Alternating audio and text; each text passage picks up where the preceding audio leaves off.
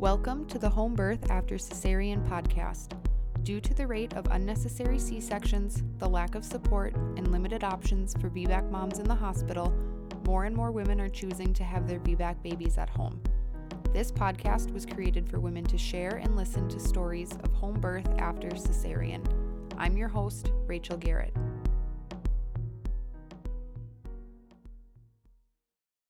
Today we're chatting with Kelli, and Kelli is going to share her two birth stories with us. So do you just want to start us off with an introduction? Sure. Gosh, okay, so what year is it? I turned 37 in August, and I had my second baby in July, day after the 4th, so July 5th. But we'll get to that. I was I'm still a cosmetologist. I'm sure a lot of people are a little bit lost with the whole COVID situation. I'm feeling a little lost myself because I had a salon and spa suite. I own my own business, and then my lease was up right when everything crazy started happening with COVID. So like everything closed down and literally nobody was supposed to go anywhere. And that was when I was supposed to make the decision of signing my lease again with my salon. So I let that go because everything was just so up in the air. So I let that go for now. And that's when we decided that it was probably a great time to just go ahead and have baby number 2. I live in Illinois, just west of Chicago. My family own a campground here, and my husband works for my family, and we actually live right here on the campground. It's good for me because I would go a little bit crazy probably if I couldn't at least go downstairs and say hi to somebody because I'm a pretty chatty person. And if you want to ask my toddler, she thinks that I know everybody everywhere I go because I pretty much just talk to everybody everywhere I go. So yeah, that's the basics, I guess. Well, why don't you take us through, wherever you want to start, but taking us through that first pregnancy and birth. Yeah. I don't think that I could have asked for like an easier pregnancy as a whole. Getting pregnant was really about as easy as you could probably ask for. I mean, it was like we started planning for a baby, like, what was it, October 2017. We're like, okay, let's, start trying to figure that out. And I was tracking my cycles and such. And then it was like, we took a break over the beginning of the year. And then it was like it's like May, bam, we were pregnant, right? The first month. It was like one shot. I was like, okay, I know exactly when that happened. So that was really cool that we didn't have, because our age, we start to get a little bit panicky, but I mean, it kind of it happened for us really easily. I feel like, so that was a huge, huge, huge blessing for us.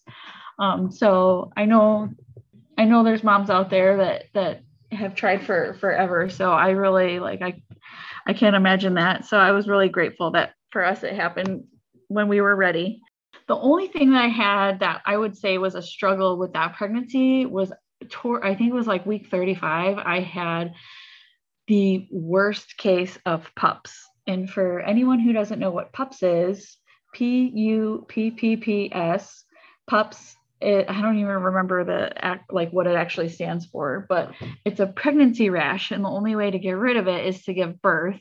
And it was everywhere, like everywhere. It was only the palms of my hands, the soles of my feet, and my face were like the only places it wasn't. It was everywhere. And my husband was helping me get slathered in calamine lotion like as many times a day as we could, because there was nothing to relieve of the itch. It was like the worst itch of my life. And it came from it started where my stretch marks were and then just expanded all over my body. It was nuts. The only thing I could find was calamine lotion, and I would get in the bathtub like 4 times a day and use this strange smelling soap called Grandpa's Pine Tar Soap. And that was like the only thing, just, it was a bar of soap that I would just like rub on my arms. And like, that was like really the only thing that would help me feel any kind of like relief from just having this crazy, crazy, crazy itch. So at what point did you end up going into labor? So it was 39 weeks and 2 days. Okay, so it was a good month that you had that then before baby came. Yeah. Yeah. And they kept saying, well, we can talk about inducing. I was like, no. I said, he or she, because we didn't find out what we were having. So I said, he or she can stay in there as long as they want. It's fine. I can deal with it. It'll be okay. And so I was pretty much like insistent upon like, they'll come when they're ready. I didn't want to be induced. I know that there are reasons, other women choose that. No judgment there. For me personally, I just wanted to let he or she come naturally. Or him or her come naturally, I should say. So I was just waiting, and I was at home cleaning, and I took a bathroom break, and I sort of felt like almost like a little bubble pop. And, at the time, of course, I didn't know for sure what that was, but I thought, and I laid down, and then I kind of felt like a little leaking. So then I got back up and I went to go to the bathroom. And then like, as soon as I pulled my pants down, it was like all over the floor. And I was like, they said at the birth class that this isn't how it usually happens, that the movies are a lie. Your water doesn't gush all over, So I was like, go figure. I have this extremely rare pregnancy rash. And then my water breaks and gushes everywhere. And so, we wanted to like labor at home as much as possible, but in the birthing class, they said, if your water breaks, come in. So I was like, all right, well, there's that. So we weren't like panicking and rushing around. We were kind of taking our time, but we were definitely getting ready to head to the hospital. And my husband kind of was like getting everything around last minute, the stuff we use on a daily basis. Like he's got his contact stuff and glasses and our phone charger stuff that we didn't pack, but we want to bring.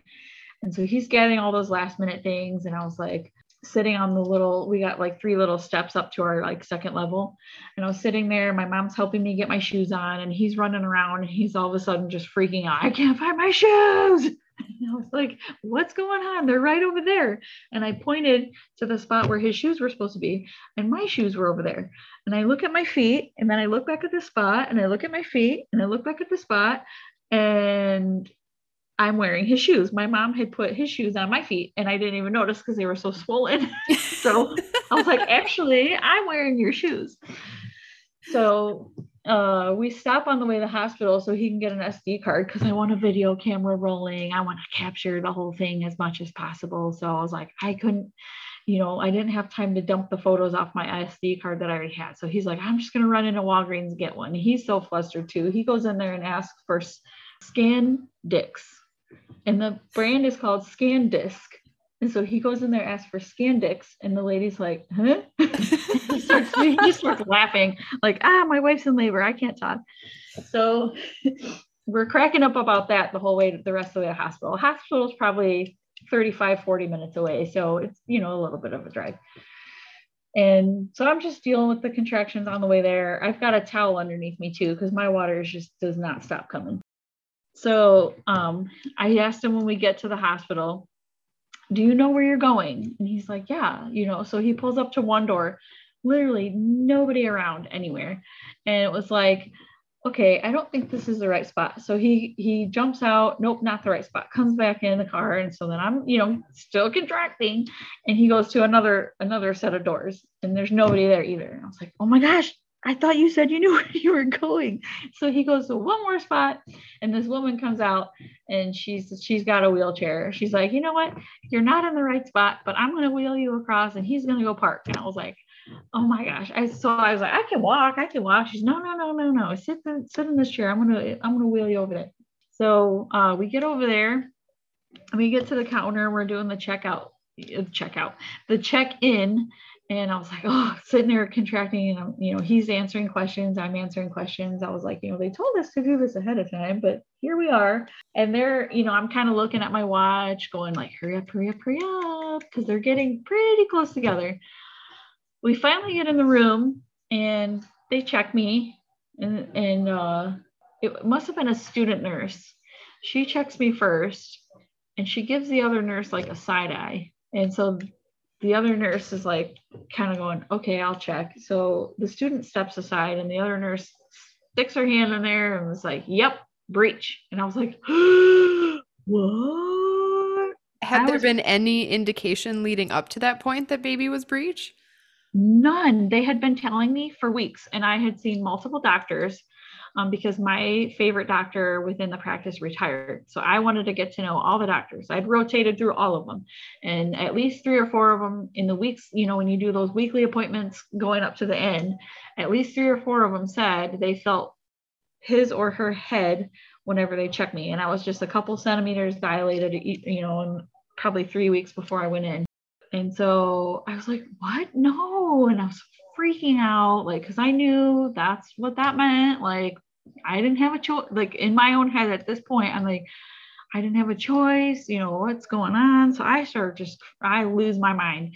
And only because, I was prepared, if after hearing all the information at the birthing class and other moms' experiences, I was prepared that if I tried labor, it didn't work out, whatever, if it was what was best for myself and the baby, of course I would go ahead and get a C-section, but it's definitely not what I had pictured. And again, I was open to going with, I knew that my birth plan could, needed to be flexible, basically.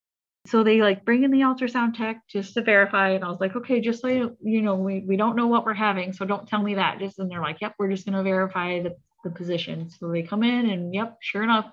So they're getting ready. They're like, well, the one lady says, I remember exactly how she worded it. She's like, well, the bad news is, your baby's breech and we got to do surgery.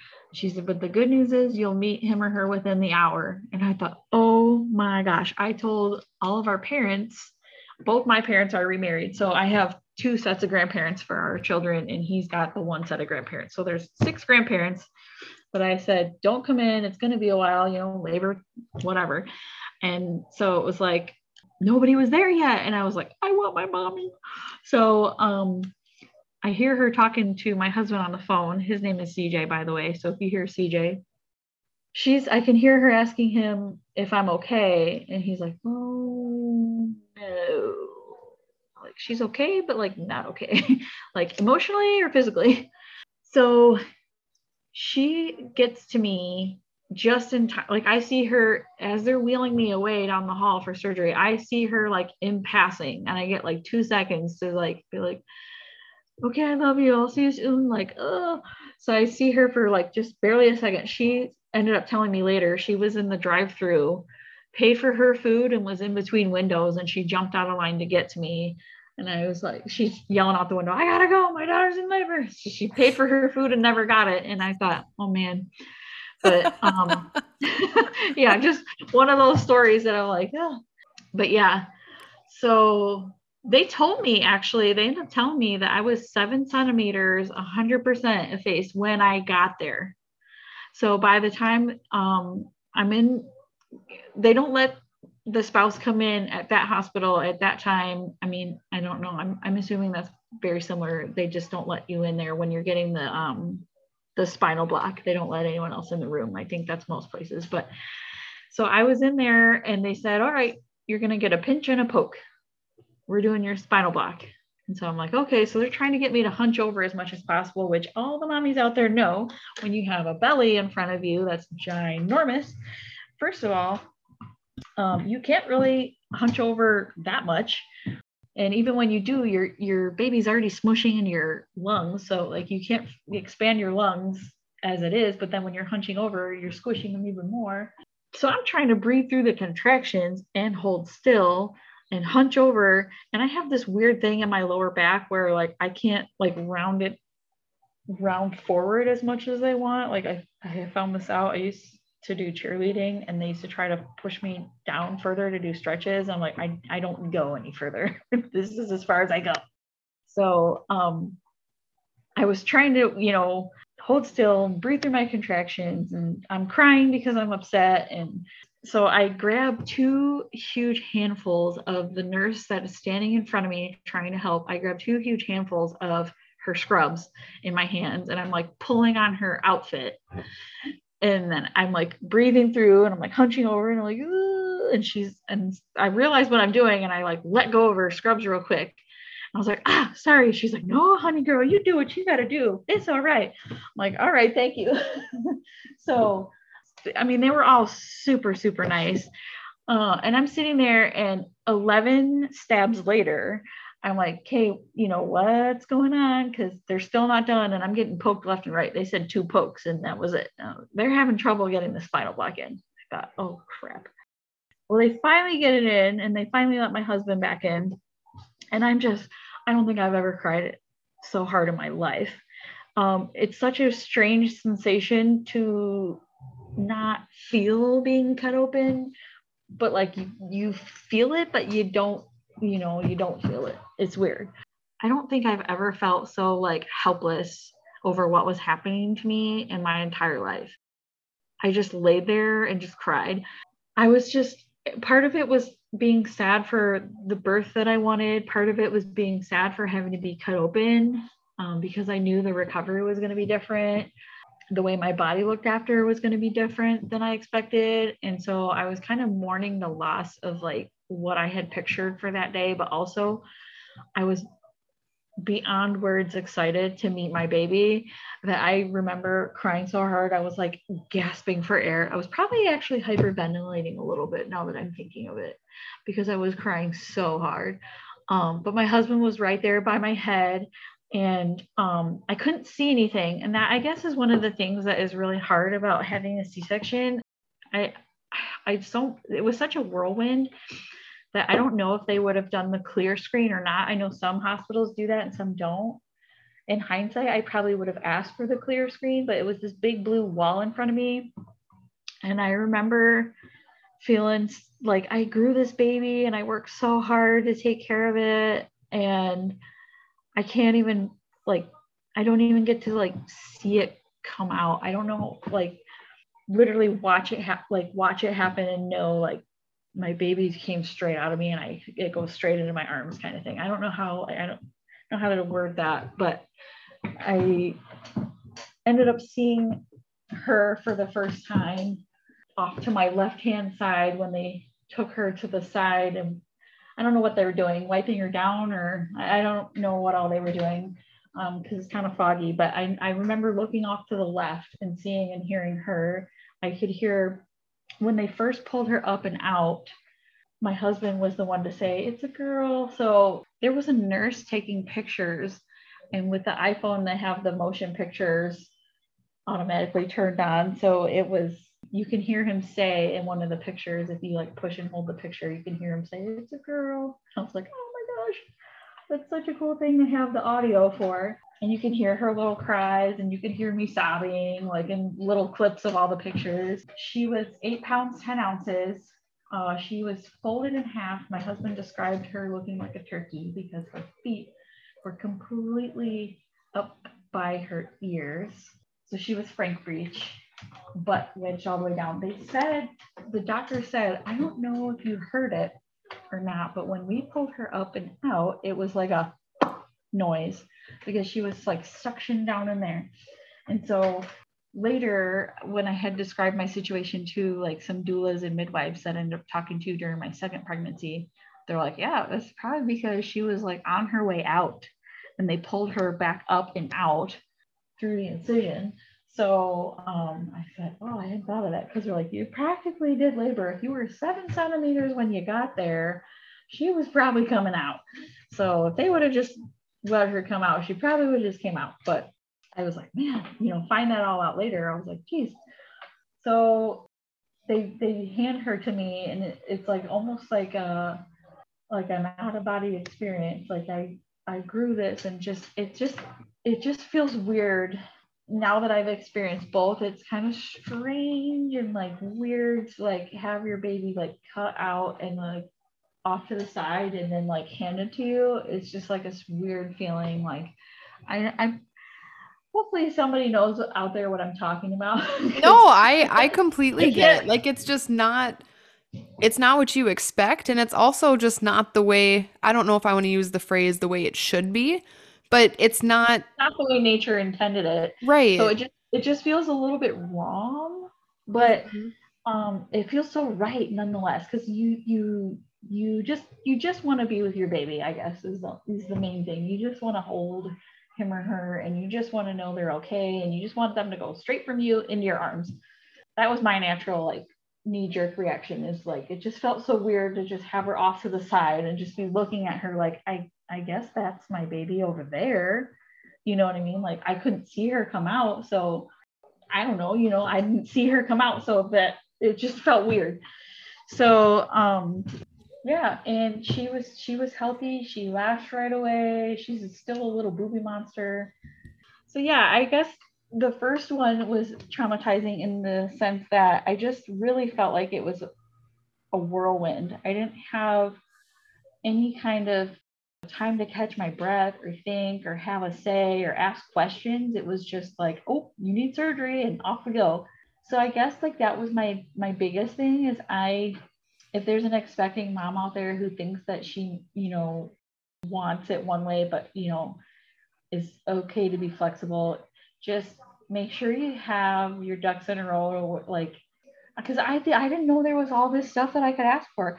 I could ask for music. I could ask for lighting. I could ask for a clear blind thing in front of me.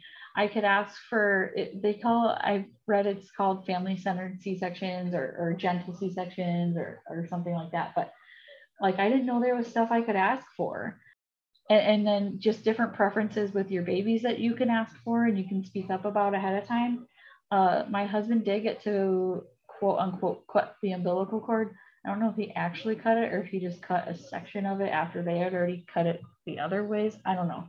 But I know I saw that he got to cut it in pictures, but I didn't even get to see him do that. I feel like there was a few things that I missed out on because I was in the middle of, getting stitched back up and stuff like that. So I don't really remember much from the actual recovery room. I remember more from the next room that I was in after. I see pictures and I'm like, oh yeah, that happened. Because like my husband got skin to skin in the recovery room.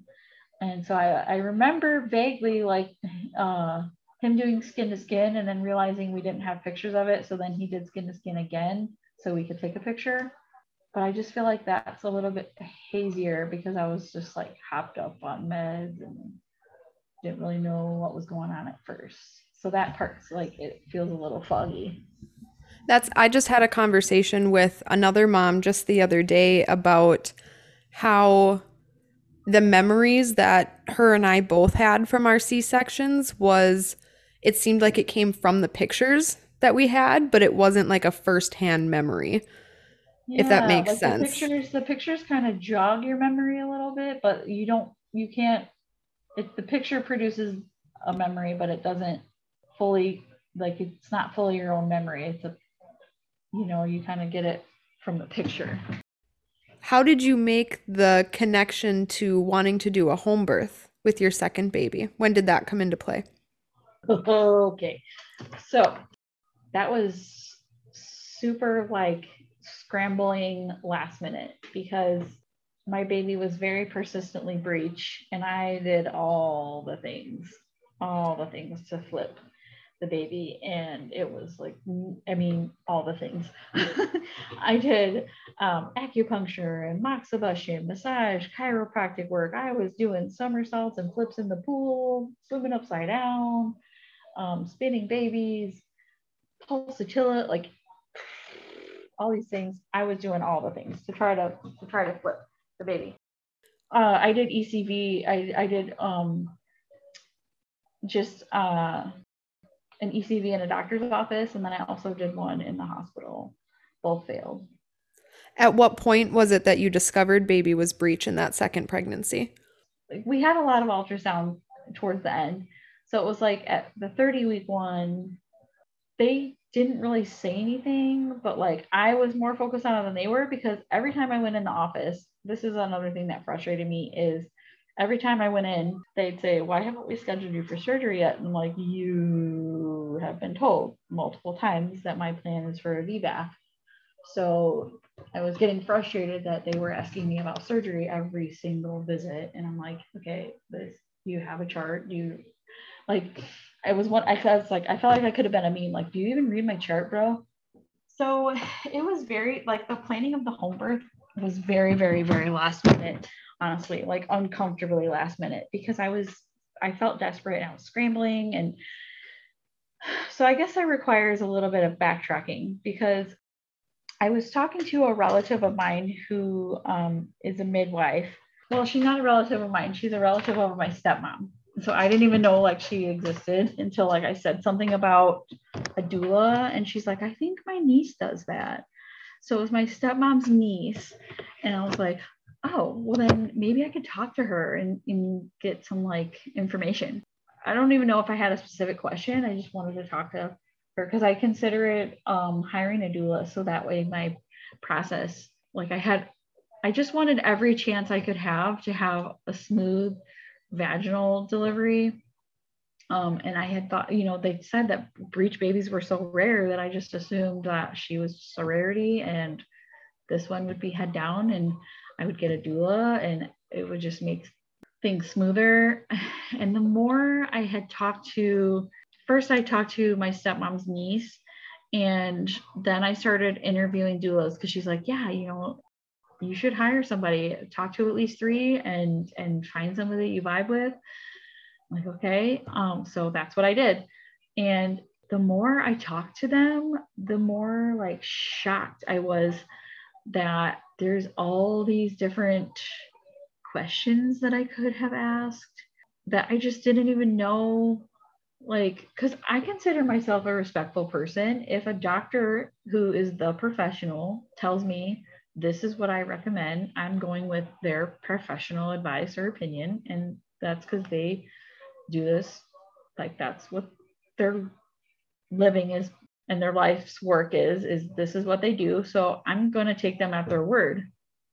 It wasn't till I started talking to these doulas and I found support groups on Facebook that I realized that I was not the only one with this issue of feeling a little bit traumatized from my C-section. It's a little bit like, I guess I was a little ashamed to admit that I was so bothered by it, because, my birth plan's flexible. I'll do whatever it takes. Like, you just want your baby to be healthy. But like, for it to be like acknowledged and okay that I was a little bit like I said, traumatized from my experience, like, because people will minimize it. They'll be like, but you got your healthy baby and you're healthy and you're fine and everything's fine. So like, why are you so bothered by it? And it's like they don't get it. But I found all these other women in these groups on Facebook and I was like, oh my gosh, they get it. I'm not a weirdo. I'm not selfish. I'm not, all these things that sometimes you're made to feel like for feeling a little bit, scarred by, like, literally, like, emotionally and physically scarred by like a C-section that was not expected. So I was like, oh my gosh, this is an actual like problem. It's like an epidemic. It is. There's so many that are just, they just feel like they have no say in what's going on with their body, and it's scary.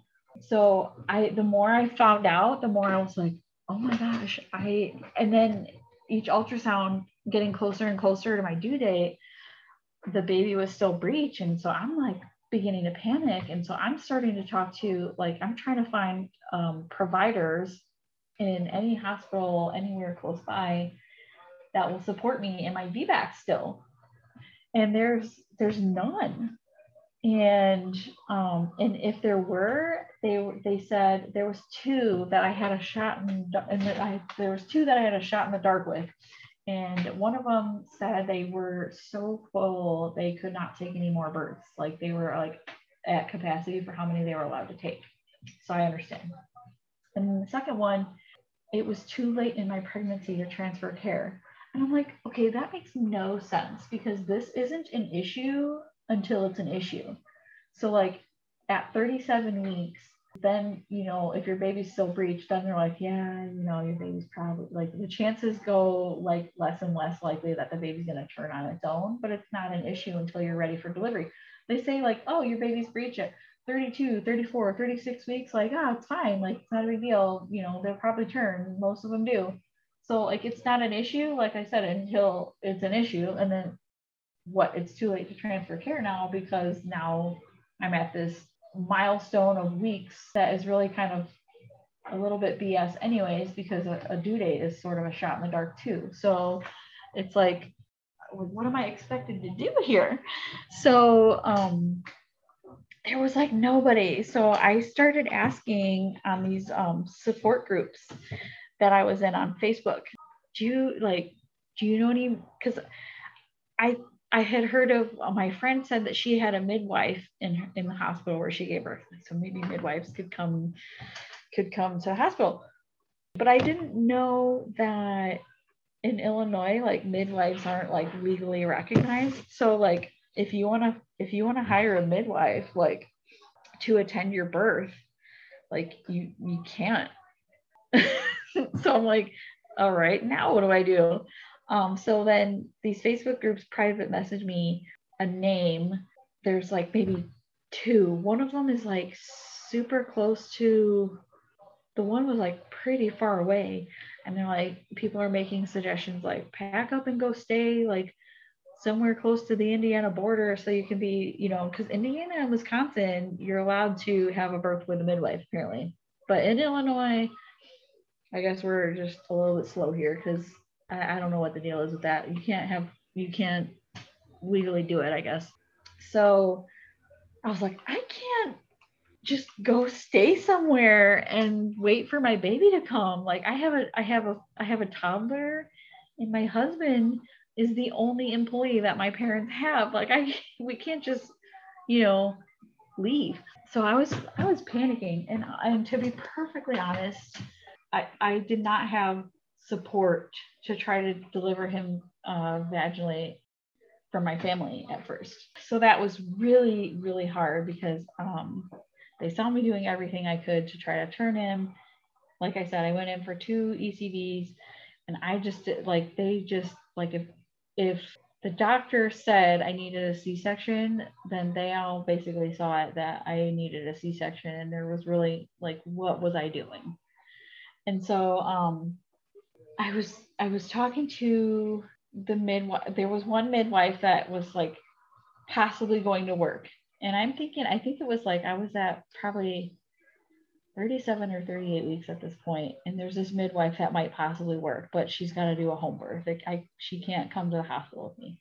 And so I'm talking to my doula, and I was like, what do I do? And she's like, you know what, whatever you decide, I support you. If you want to try, to give birth at home, I'm there for you. If you want to try, if you feel like the hospital is better for you, there are ways that I can still support you as your doula through a C-section. And I'm like, just even thinking about it, it's crazy that the thought of having another C-section was scarier for me than trying to give birth like a cat under the stairs at home. Like, I would rather, like, that is where my mind was at that point, was like, I had such distrust for my doctors. So was it really because there wasn't anyone in the hospital that was going to be supportive of a breech vaginal birth that you switched to this midwife for a home birth then? Yeah. And after talking with her, I trusted her more because she was listening to me. Mm-hmm. I would tell her, I told her my original birth story, how when I got there, I was 7 centimeters and 100% when I arrived. My water broke on its own. I fully handled my labor up until that point. I was fine. The thing that bothered me was when they were trying to put the needle in my back and they stabbed me 11 times because they couldn't get spinal block in. That bugged me. Labor wasn't bothering me. I was fine. Like, you know what I mean? So like I wasn't even like They say like sometimes when people get to like 6 or 7 centimeters, they puke and whatever. I was fine. I was okay. So, she was listening to me and she's like, you don't have to do the C-section. She's like, she actually had experience with breech deliveries. And I was like, oh my gosh, like we gotta make this work. But the thing was, at the time, I could not get my husband on board. He said he supported me in my decisions, but his actions and stuff that he would repeat to other people a little bit, like not a lot of other people, just like because he works for my parents, so they would have discussions, and so I felt a little bit alone, a little bit ganged up on, and I was desperate. Like I literally, like I said, I was like, I thought about being like a cat and just finding some stairwell to hide under and just go have my babies in a box under the stairs. Like I was just so over it. Like, why can't anyone trust me and my instincts in me and my knowledge of my body? Why does it have to be a fight to just have my baby? Like I didn't understand.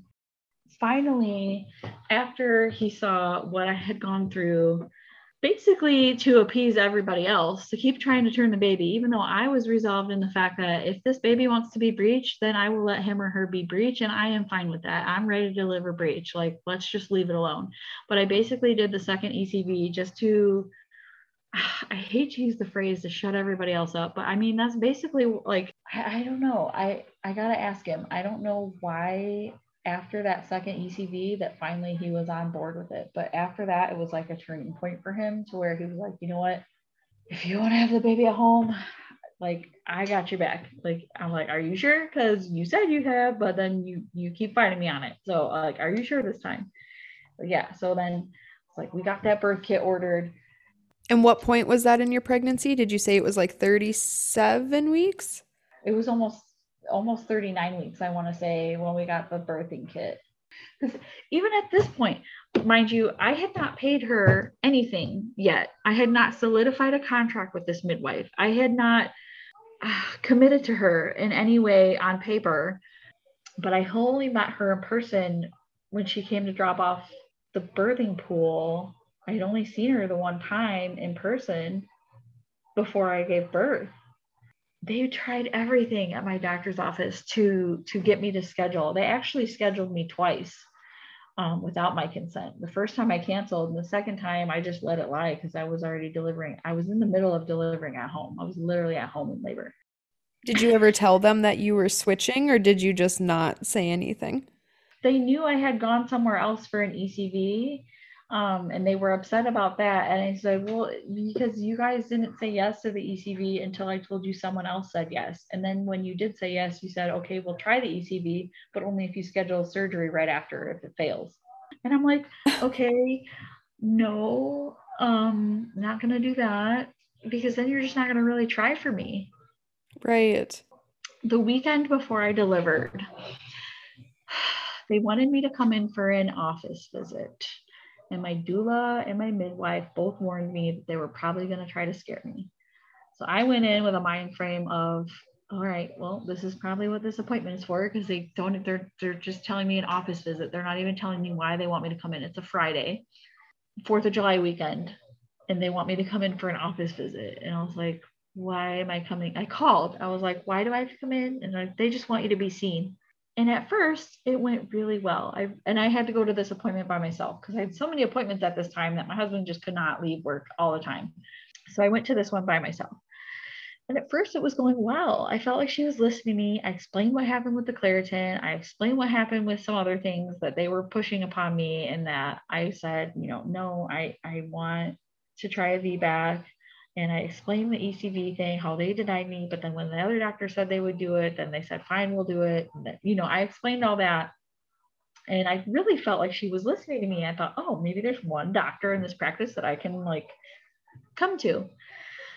She proceeds to tell me, and I want to offer a trigger warning at this point, because she proceeds to tell me that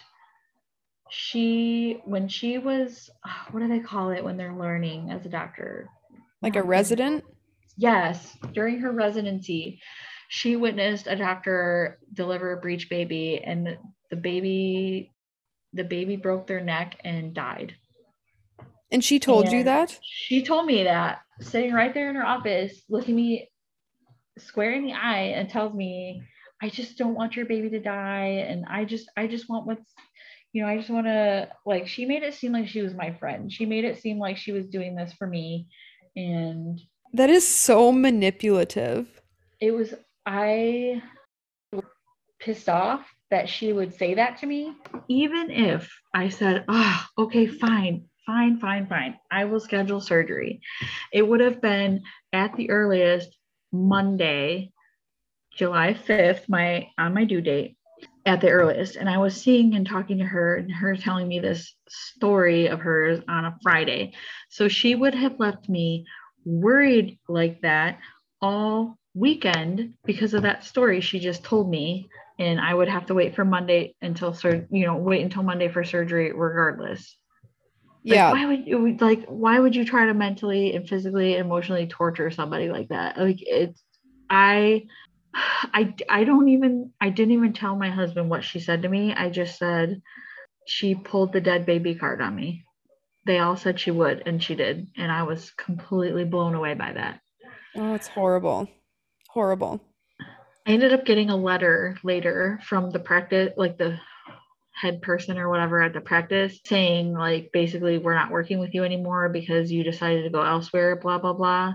And I was like, in her letter, it had referenced me obviously not trusting or feeling safe with them or something like that because I went, I went outside of their whatever. And I was like, okay, first of all, if you're threatened by me getting a second opinion, that's on you, not on me. And second of all, if you're referencing in your letter that I clearly didn't trust your doctors and I didn't feel safe and whatever, don't you think you need to ask yourself why that is?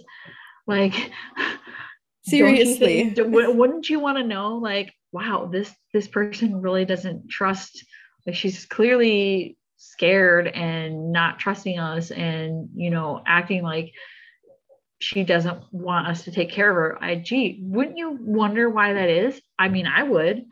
Right. You'd think that they would attempt to fix whatever problem they perceived that there was instead of just cutting ties and then trying to flip it like, okay, well, if you're going to seek care elsewhere, then we don't want you as a patient any longer. Like, you can't be a patient with us anymore. When it's Yeah. like, well, you are the one, you had already made the decision to seek care elsewhere. Like Yeah. that, yeah, that's just that's just stupid. Yeah. It was like Oh, I'm so sorry. That's horrible. the fact that a doctor schedules C-sections because they're convenient for them, and then his disbelief in that was like shocking to me. Like, they Yeah, can't do that. They don't like it was like it was an ethical issue, which it is, but that doesn't mean that it doesn't happen. right. I So think that's I true of a was lot of stuff that happens, I mean, in hospitals in general, but in maternity care and birth and postpartum too.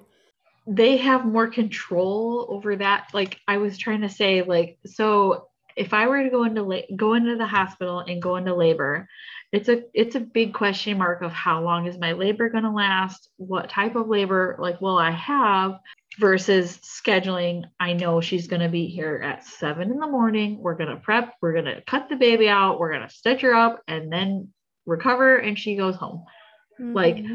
if you think that doctors don't prefer to do it that way, I would say that's a very naive perspective because they do. And maybe not all of them. Maybe there's a few out there that really respect the birthing process. I mean, I had all lady doctors. I don't understand as a woman how they would think that that was okay to A, talk to me like that, and B, take away the choices for my own body.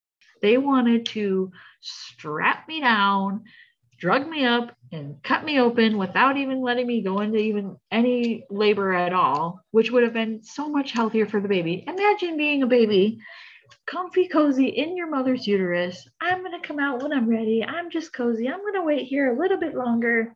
I like it here. I'm still developing whatever I'm developing. And what's this? This thing is cutting open my house. My roof is torn off. Oh, I'm being pulled out of here.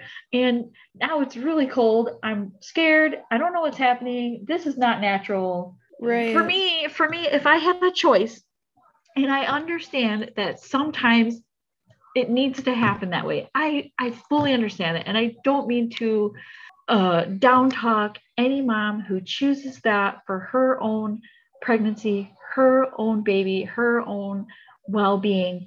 By all means, please make that choice for yourself. That's all I wanted was for me to be able to make that choice, for me to have a say, and to let my baby decide when he or she was going to come out.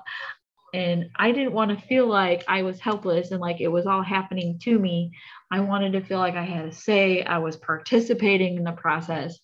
I just felt like belittled and bullied and like like I didn't have a say. They had their mind made up already. They said they were VBAC supportive, but I honestly think they were more VBAC tolerant. I understand that you don't do breech births, let alone a breech VBAC. I get that, but then why treat me like that for seeking out somebody who can accommodate me? So you go to a doctor and they like, you need surgery on your shoulder. All right, I'm going to get a second opinion. I'm going to go to this doctor. This doctor says you could try physical therapy first and you don't need surgery on your shoulder until you try physical therapy first. There's a choice there. All I wanted was all the information, informed consent, and to make my choice. I didn't want to just say, all right, I have to have surgery. And that's super valid.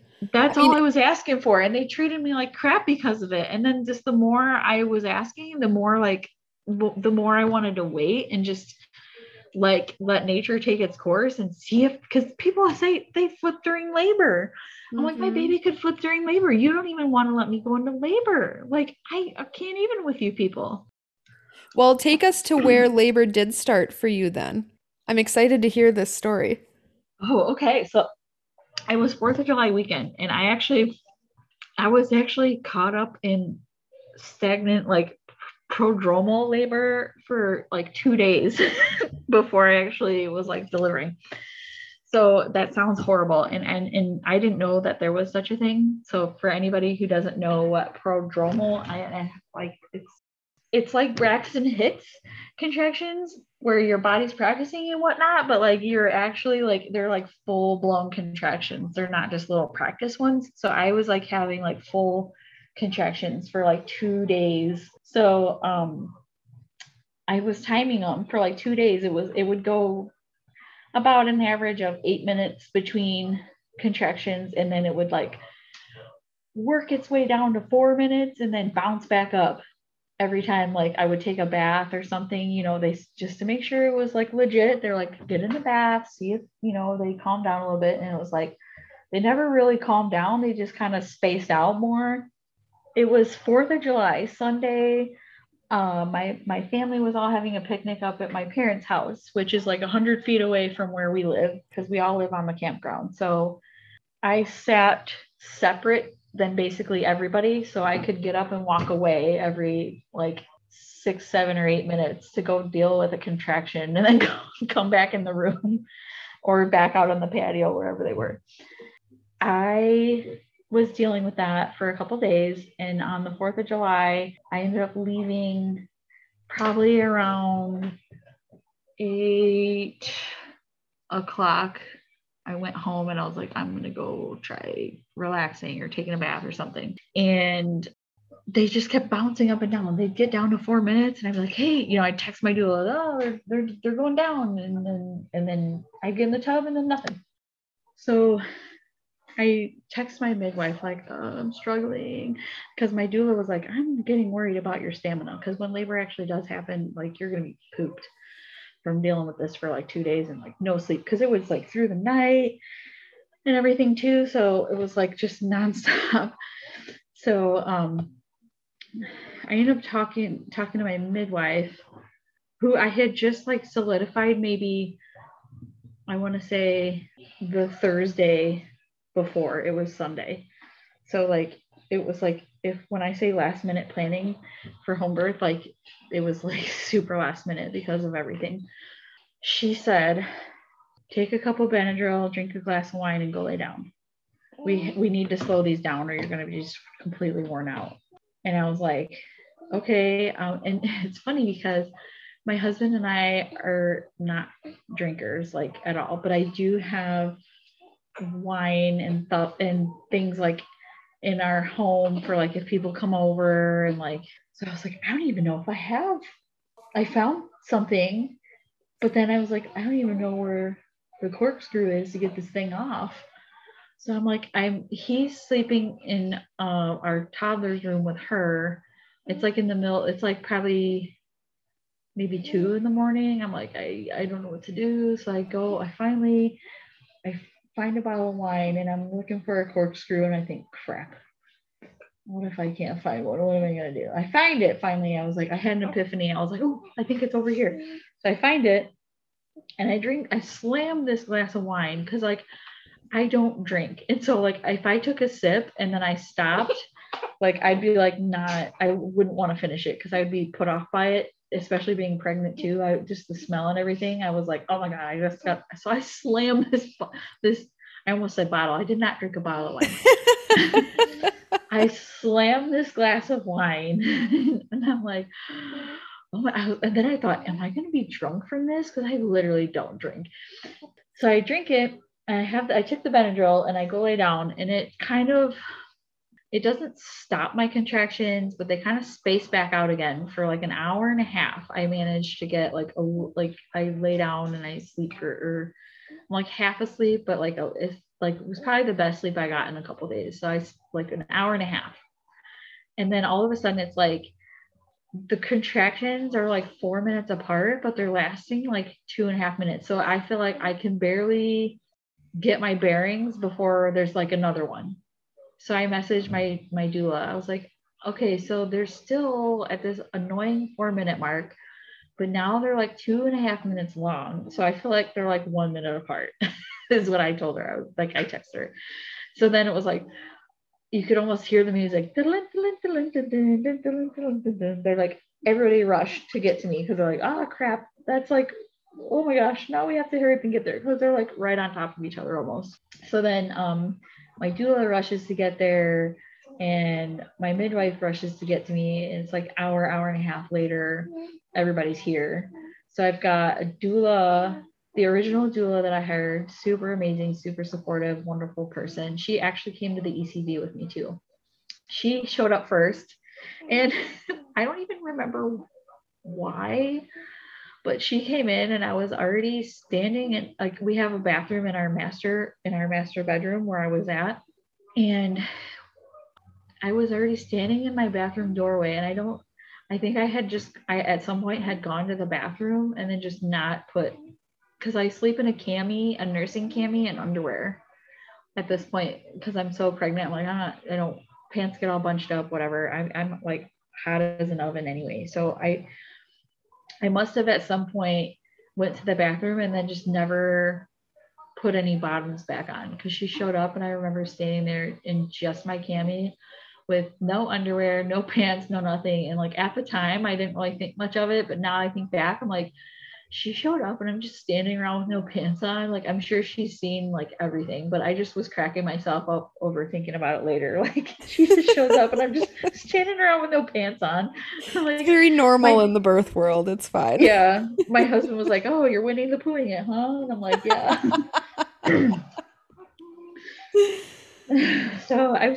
So she's standing there and she's, she's not asking me like 100 questions, but she's just she's just observing and just, my husband in the meantime, her and my husband are getting the birth pool set up and then they have it all blown up and it's ready to go. It's in our master bedroom with us because we live actually right above the office where people check in. So I wanted to put it in the bedroom and not the living room in case like my mom came upstairs for some reason or because that would be like literally right above the office. So if I was making any noise, anybody who came into the office would hear me. So we had it back in the bedroom for like minimal interruptions. And they got it all set up and they realized we don't know how we're going to fill it.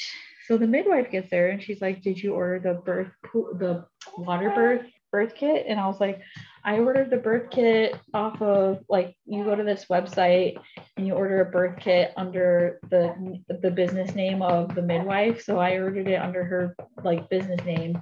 And apparently there was like where you could pick home birth or water birth, or like there was a distinction somewhere that I missed.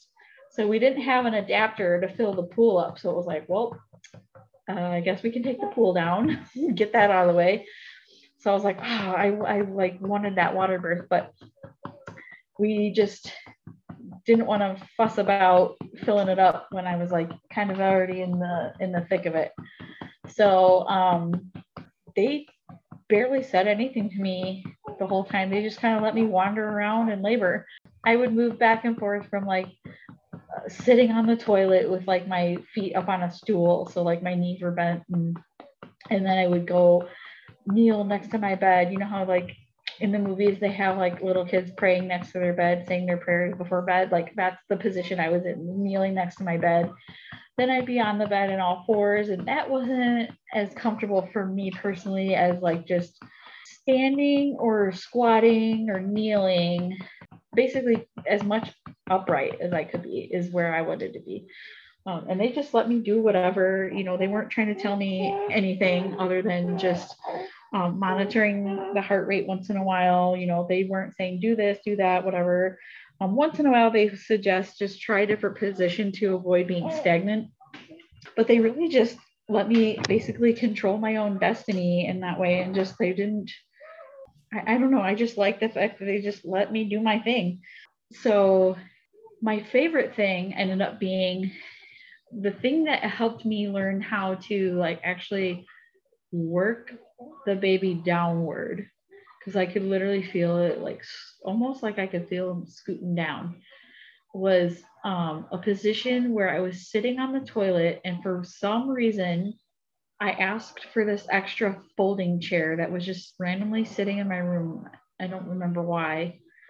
And I asked for the folding chair. And so what I did was I sat on the toilet, and as I was contracting, I grabbed the back of the chair and lifted it up and like pulled my feet up off the ground and like labored like it was like I was doing reps with the chair. And that was what actually taught me how to push and like work him down. Eventually they're like, you probably don't want to have your baby on the toilet, honey, so let's move over here again. And that was like one of the only things they like I said, told me to do, because they just really let me do my thing. And so I moved next to the bed, and like my husband would hold my hands, and also like he would provide resistance. So like I would squat and he would like pull on me, like his wrists were crossed, so like I could really get a grip on his hands. We were like palm to palm, and I was kneeling at one point. When she first got there, I should say, when the midwife first got there, I was again at a 7, and I was almost 100% effaced, but she said the one side was a little thicker. So I labored with my one leg up for a while, kneeling with my one leg up. And then she said it kind of helped the other side thin out, which I thought was fascinating. But so it was kind of a similar situation where she showed up and I was like already at 7 and basically 100%. And I just kind of, I was just kind of like zoning out the whole time, just breathing. And they gave me a couple spoonfuls of honey throughout, which I thought was amazing, best honey ever in the middle of labor, and then some sips of Gatorade here and there. I was kneeling, my right knee on the ground, my left knee out to the side, holding my husband's hand, and I was so tired, like fatigued, because I had already been laboring for so long, but it really wasn't that long since they had been there. I remember walking from the toilet to the bedside. I said I was walking like a cowboy, because my knees had to be out sideways, and I was like waddling, like he was really down low at that point. for some odd reason, I just didn't really make eye contact with anybody until after. I think I was just in that kind of weird transitional headspace where like I was just, everything around me kind of disappeared, and it was just me in labor in my own head. And I remember looking up the one time I made eye contact with him the entire labor. I looked up at my husband and he just smiled at me and just nodded like I can't even describe it. Like he just nodded like you're doing it. And I was just, oh, that was awesome. I'll never forget that. I could feel him coming down. I could feel my baby coming down. I still didn't know if it was a he or she at this point. And I thought I heard someone behind me say she. And he said the same thing. My husband said he thought he heard something about a her or a she or something at one point too. And I remember doing some pushing and I felt something just plop out. And I thought to myself, was that it? And I'm like, I remember thinking it, but I don't think I said it out loud. And then someone said, my bag of waters or something like just came out. And I remember going, was that it? I'm not even sure. Like, what was that? And then I pushed and I could feel him coming down and going back in and then coming down and then going back in a couple times. And I knew that this was a thing. I knew that this would happen. Not to everybody. I just knew it was a possibility, I guess, that like if I wasn't doing it completely strong enough that he would just bounce up and down a little bit. So I'm like, oh, so he's there. I just like, he or she is there. I just gotta, she said like, all right, you don't want to get in this rhythm where you're pushing and they're just bouncing up and down. She's like, you gotta, I'm like, okay, I know. I'm like, I'm thinking, I know, I gotta get the strength because I'm exhausted. So it's like, I would give myself little countdowns and I'd wait for the contractions to show up and I'd count in my head and take a deep breath. And then just like, I wouldn't allow myself to just sit there and not do it. But at the same time, like I needed to like mentally and physically prepare to like start pushing. So I would give myself these little countdowns like, okay, like you gotta do it. Like I would have these little conversations in my own head. So there was maybe once or twice where I told myself, okay, the next set of contractions, I'm just going to breathe through them. I'm not going to push. I'm just going to breathe through, give myself a little rest break for a second. And then I felt like a whole just mass come down. And there's pictures.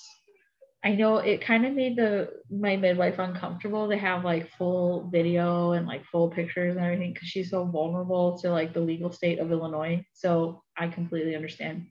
So there's only there's a couple pictures that my doula took, but his whole butt is hanging down and just dangling there.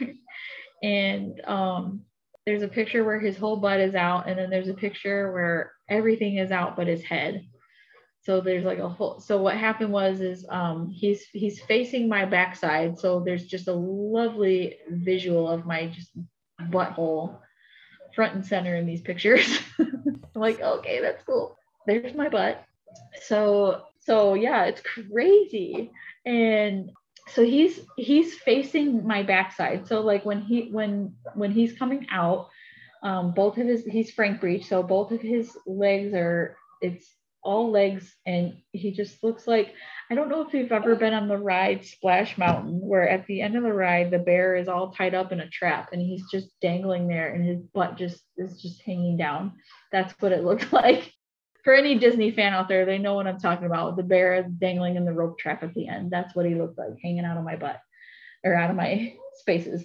And then his feet flopped forward. And so it was just, everything was out, arms, everything was out except for his head. And so then all she said was, okay, I just need you to, she said it calmly. I basically, like, matter of fact, I just need you to push his head out. And so then I knew, like, all right, this is the VIP moment here, because like this is the make or break of the situation. So I'm not screwing around. I waited for my next set of contractions and just bloop, pushed his head out, because I knew there was no messing about now. I'm like, this is like I'm going to give a good push. I better do it now because I'm not screwing around with bouncing him up and down, trying to get his head out. Like this is, I'm going to just do as best as I can all in one shot and just get his head out. So that's what I did. And he came out, and then I turned around and had him put on my chest right away. And I was sobbing, and he was wrapped up in a towel. And I was just sobbing. And I still, at this point, didn't know if I had a boy or a girl in my arms. I just knew that I had a healthy baby that was breathing and that was okay. And we were rubbing him real good just to make sure he was stimulated. So we're rubbing his back and stimulating him real well. And I want to say it was the midwife's assistant said something about boy. And then there's a video of me saying, it's a boy. Oh, we didn't know. And I'm like crying, and oh my goodness. Oh, my husband's crying around my back, and we're just both just crying like idiots. And it was amazing. It was so fulfilling and so satisfying, and almost like just in your face people that didn't think I could. Like mostly the doctors that were just like surgery. I just want to be like, see what you did. That's incredible. And it was just nuts. I had a little trouble with my placenta after it was falling apart. So I pushed out like a majority of my placenta, but she had to like reach in and grab it like 3 times. And that was like not fun. So like a big part of it came out like with the cord and everything, and then there was still some stuff. And it was like falling apart. It was breaking out. It was like breaking into pieces, she said. So she's like,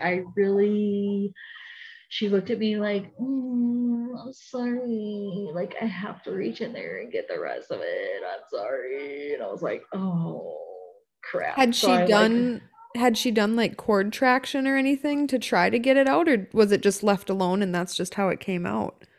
I don't know what that is. I'm assuming whatever normal procedures there is to try to get it out intact, but it was just kind of falling apart. So I think she just wanted to make sure all of it came out. Yeah, well, and I accidentally peed on her while she was doing that. So she's like, don't worry about it. She's like, that's normal. Yeah, you only have so much control. Yeah, when she was trying to check for it and stuff, I think like just try to push out a little bit, and I was like, you peed on me a little bit. Like, oopsie. So what was the rest of that immediate postpartum time like? Did you get tucked into bed, and did baby latch right away? Yes, it was magical. Skin to skin right away. They took my cami. My cami was all full of gunk and sweat and whatever else there is. They took my cami and we put them on me for skin to skin right away. They were like these magical little fairies moving about my house. They had found eggs, because the honey that I was having spoonfuls of during my labor, they had found in my pantry and brought it in, and then were feeding me that. But then like after I gave birth, they just went into my kitchen, found some eggs, cooked me up some eggs, and then my husband was feeding them to me while I was snuggling my new baby. And I was like, this is the life. That's how it should be. It's how it should be. Yeah, I was like, because, beforehand, we had planned for hospital. So I got these like cute little bags to pack for the hospital. And I was like, I get a coming home outfit for him or her. I had a boy option and a girl option and all this stuff for hospital. And it was like, I didn't have to pack anything. It's all right here. Yeah, you just get to stay home and enjoy it. Yeah, and they weighed him in this little sling thing that was super cute. And he had his first poop I have a picture. I don't know why I took a picture of his poopy diaper, but I did. And I have a picture of his little meconium poop. And he got looked over and everything was great. And I sat there, my husband was feeding me eggs in bed, and had my own bed and my own pillow, my own blanket. So it was like any of the smells that he was smelling right away, it was like home. Any sensory things that he was experiencing was all home, not like an operating room or anything like strange. Right. So that was cool. That's very cool. Oh, it's so awesome. I haven't had a ton of I think I have two other moms who have had breech Mm-hmm. VBACs at home, but there's not, I mean, this is just such a unique story, and I'm so glad that you were willing to share it because I know that Thank there's you. other Yeah. women out there who are in these same situations, and I've had a lot of moms on that have had their C-sections because of a breech baby. So just Mm-hmm. getting these stories out there and letting women know that it is possible to have a breech baby at home, whether it's your Mm-hmm. first baby or your second and you haven't had a C-section or it's after a C-section, it's very Mm-hmm. possible. It's just that Yeah. they don't teach providers in the hospital how to handle breech deliveries anymore. So finding a provider who is skilled in that and able to support that is usually the hardest part just because it's Yes. not Yes. taught. Right. There's starting to be more and more, I think, and honestly, I think during the pandemic, everybody's been home more and living more sedentary lifestyles. I think her name is Gail Tully, the spinning ladies baby. Hmm. Um, did I say spinning babies lady? You said Or did I? spinning ladies, baby. But I was I like, knew what you meant. I was like, wait, what did I just say? Hashtag mom brain. Um, the spinning babies lady. She's, and I kind of agree. I think if there's going to be a situation where there's going to be an increase in breech babies because we're not watching our posture as much at home, and stuff like that's going to play a big part in possibly more breech babies emerging. So but yeah, like there's no shame in a C-section, and there's no shame in someone who chooses that. I honestly, like for me, it's just, I just wanted the choice. I just wanted the chance to let my body try the thing that it was made for. And like I fully support and acknowledge a mother's right to choose what type of birth that she's most comfortable with, if that can be an option. There are circumstances where surgery can save a mother or a baby or both, and like those are exceptional circumstances, and I completely understand that. But for me, this was just a matter of, I didn't know. They made the mistake with my first birth in telling me that my baby was, oh, your baby's head down, she's ready to go. But after the fact, they're like, no, your baby's been like this for weeks. And when I looked back at the 24-week ultrasound that I had with her, she was breech at that time. So they said that they made the comment that she was like that for quote unquote a while. So they made the mistake and thought they were feeling her head when they were feeling her butt. And if I would have known that I could have asked them to verify via ultrasound there at the end, I would have. That there's things that I could ask for or question. Now I know that if this were a circumstance again where I could find out, like, okay, if you're not 100% sure that this is what's going on, then we need to find out. So like now, just like, and there's stuff to be informed about that I didn't even know to inform myself about, if that makes sense.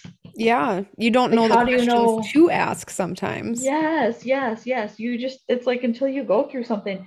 So, like, literally, I just want to stress to anybody who had a similar circumstance to me that, like, I mean, you did the best you could with like what knowledge you had at the time, and that's all you can do. And there's no shame in having a C-section or choosing a C-section. But like for me, this breech birth was so validating and so freeing, and like it was kind of like, honestly, like with the way my doctors and everything in that practice had treated me, it's almost like my middle finger back at them, like like, Yeah. see, like you guys did this and made me so crazy at the end, and like everything was great, everything's fine, like I told you so, basically.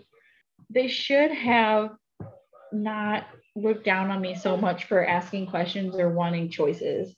I just, like I said, as women doctors, I couldn't believe they behaved that way.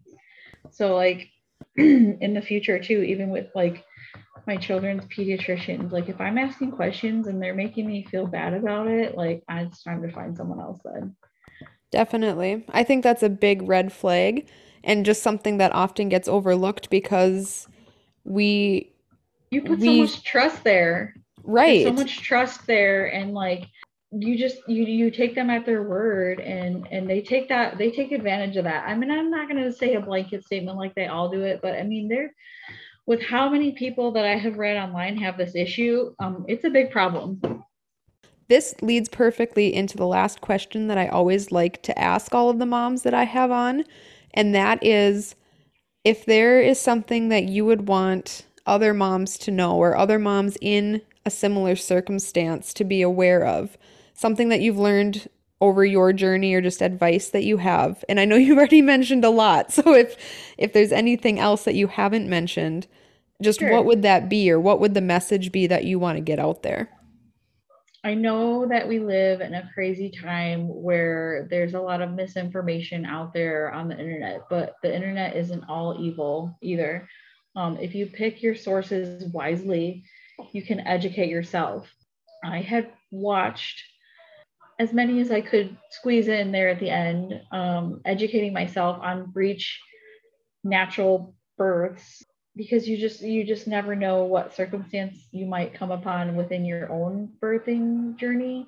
But as much as you can, educating yourself and surrounding yourself with providers and support people who support your vision for what you want your birth to look like. There was a time in the end where I just had to stop talking about it to certain people because it was causing me more stress than not. I had to be careful who I mentioned what to, because I just needed support. I didn't need to hear anything else. I already had enough bullying and whatever from the doctors that I didn't need anything but support. So educating yourself and surrounding yourself with support, and supportive people. Oh, somebody woke up from a nap. Perfect timing. Yeah. Well, thank you so much just for being willing to share your story and get it out there, Yeah. and just share everything that you learned along the way too. Yeah. I appreciate you asking me. And if honestly, like, if there's anybody that wanted to reach out to me for any other questions, I'm open to that too. Because nobody should feel like I felt in the position that I was in towards the end of my pregnancy.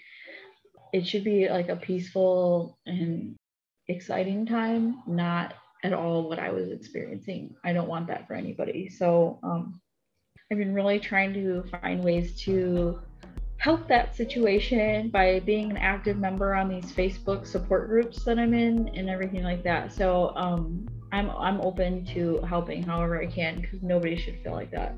Well, thank you. I know that'll be very appreciated. And I know that this story someone's going to come across it and be like, oh my gosh, she had a breech home birth. Why can't I have a breech home birth? Why can't I learn all of these things? Why can't I do this research? And why can't this be an option for me? Yeah. So that's awesome. Yeah. Thank you so much. Yeah, you're welcome.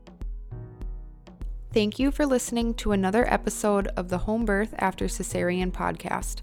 Make sure to subscribe, leave a rating, and follow us on Facebook and Instagram.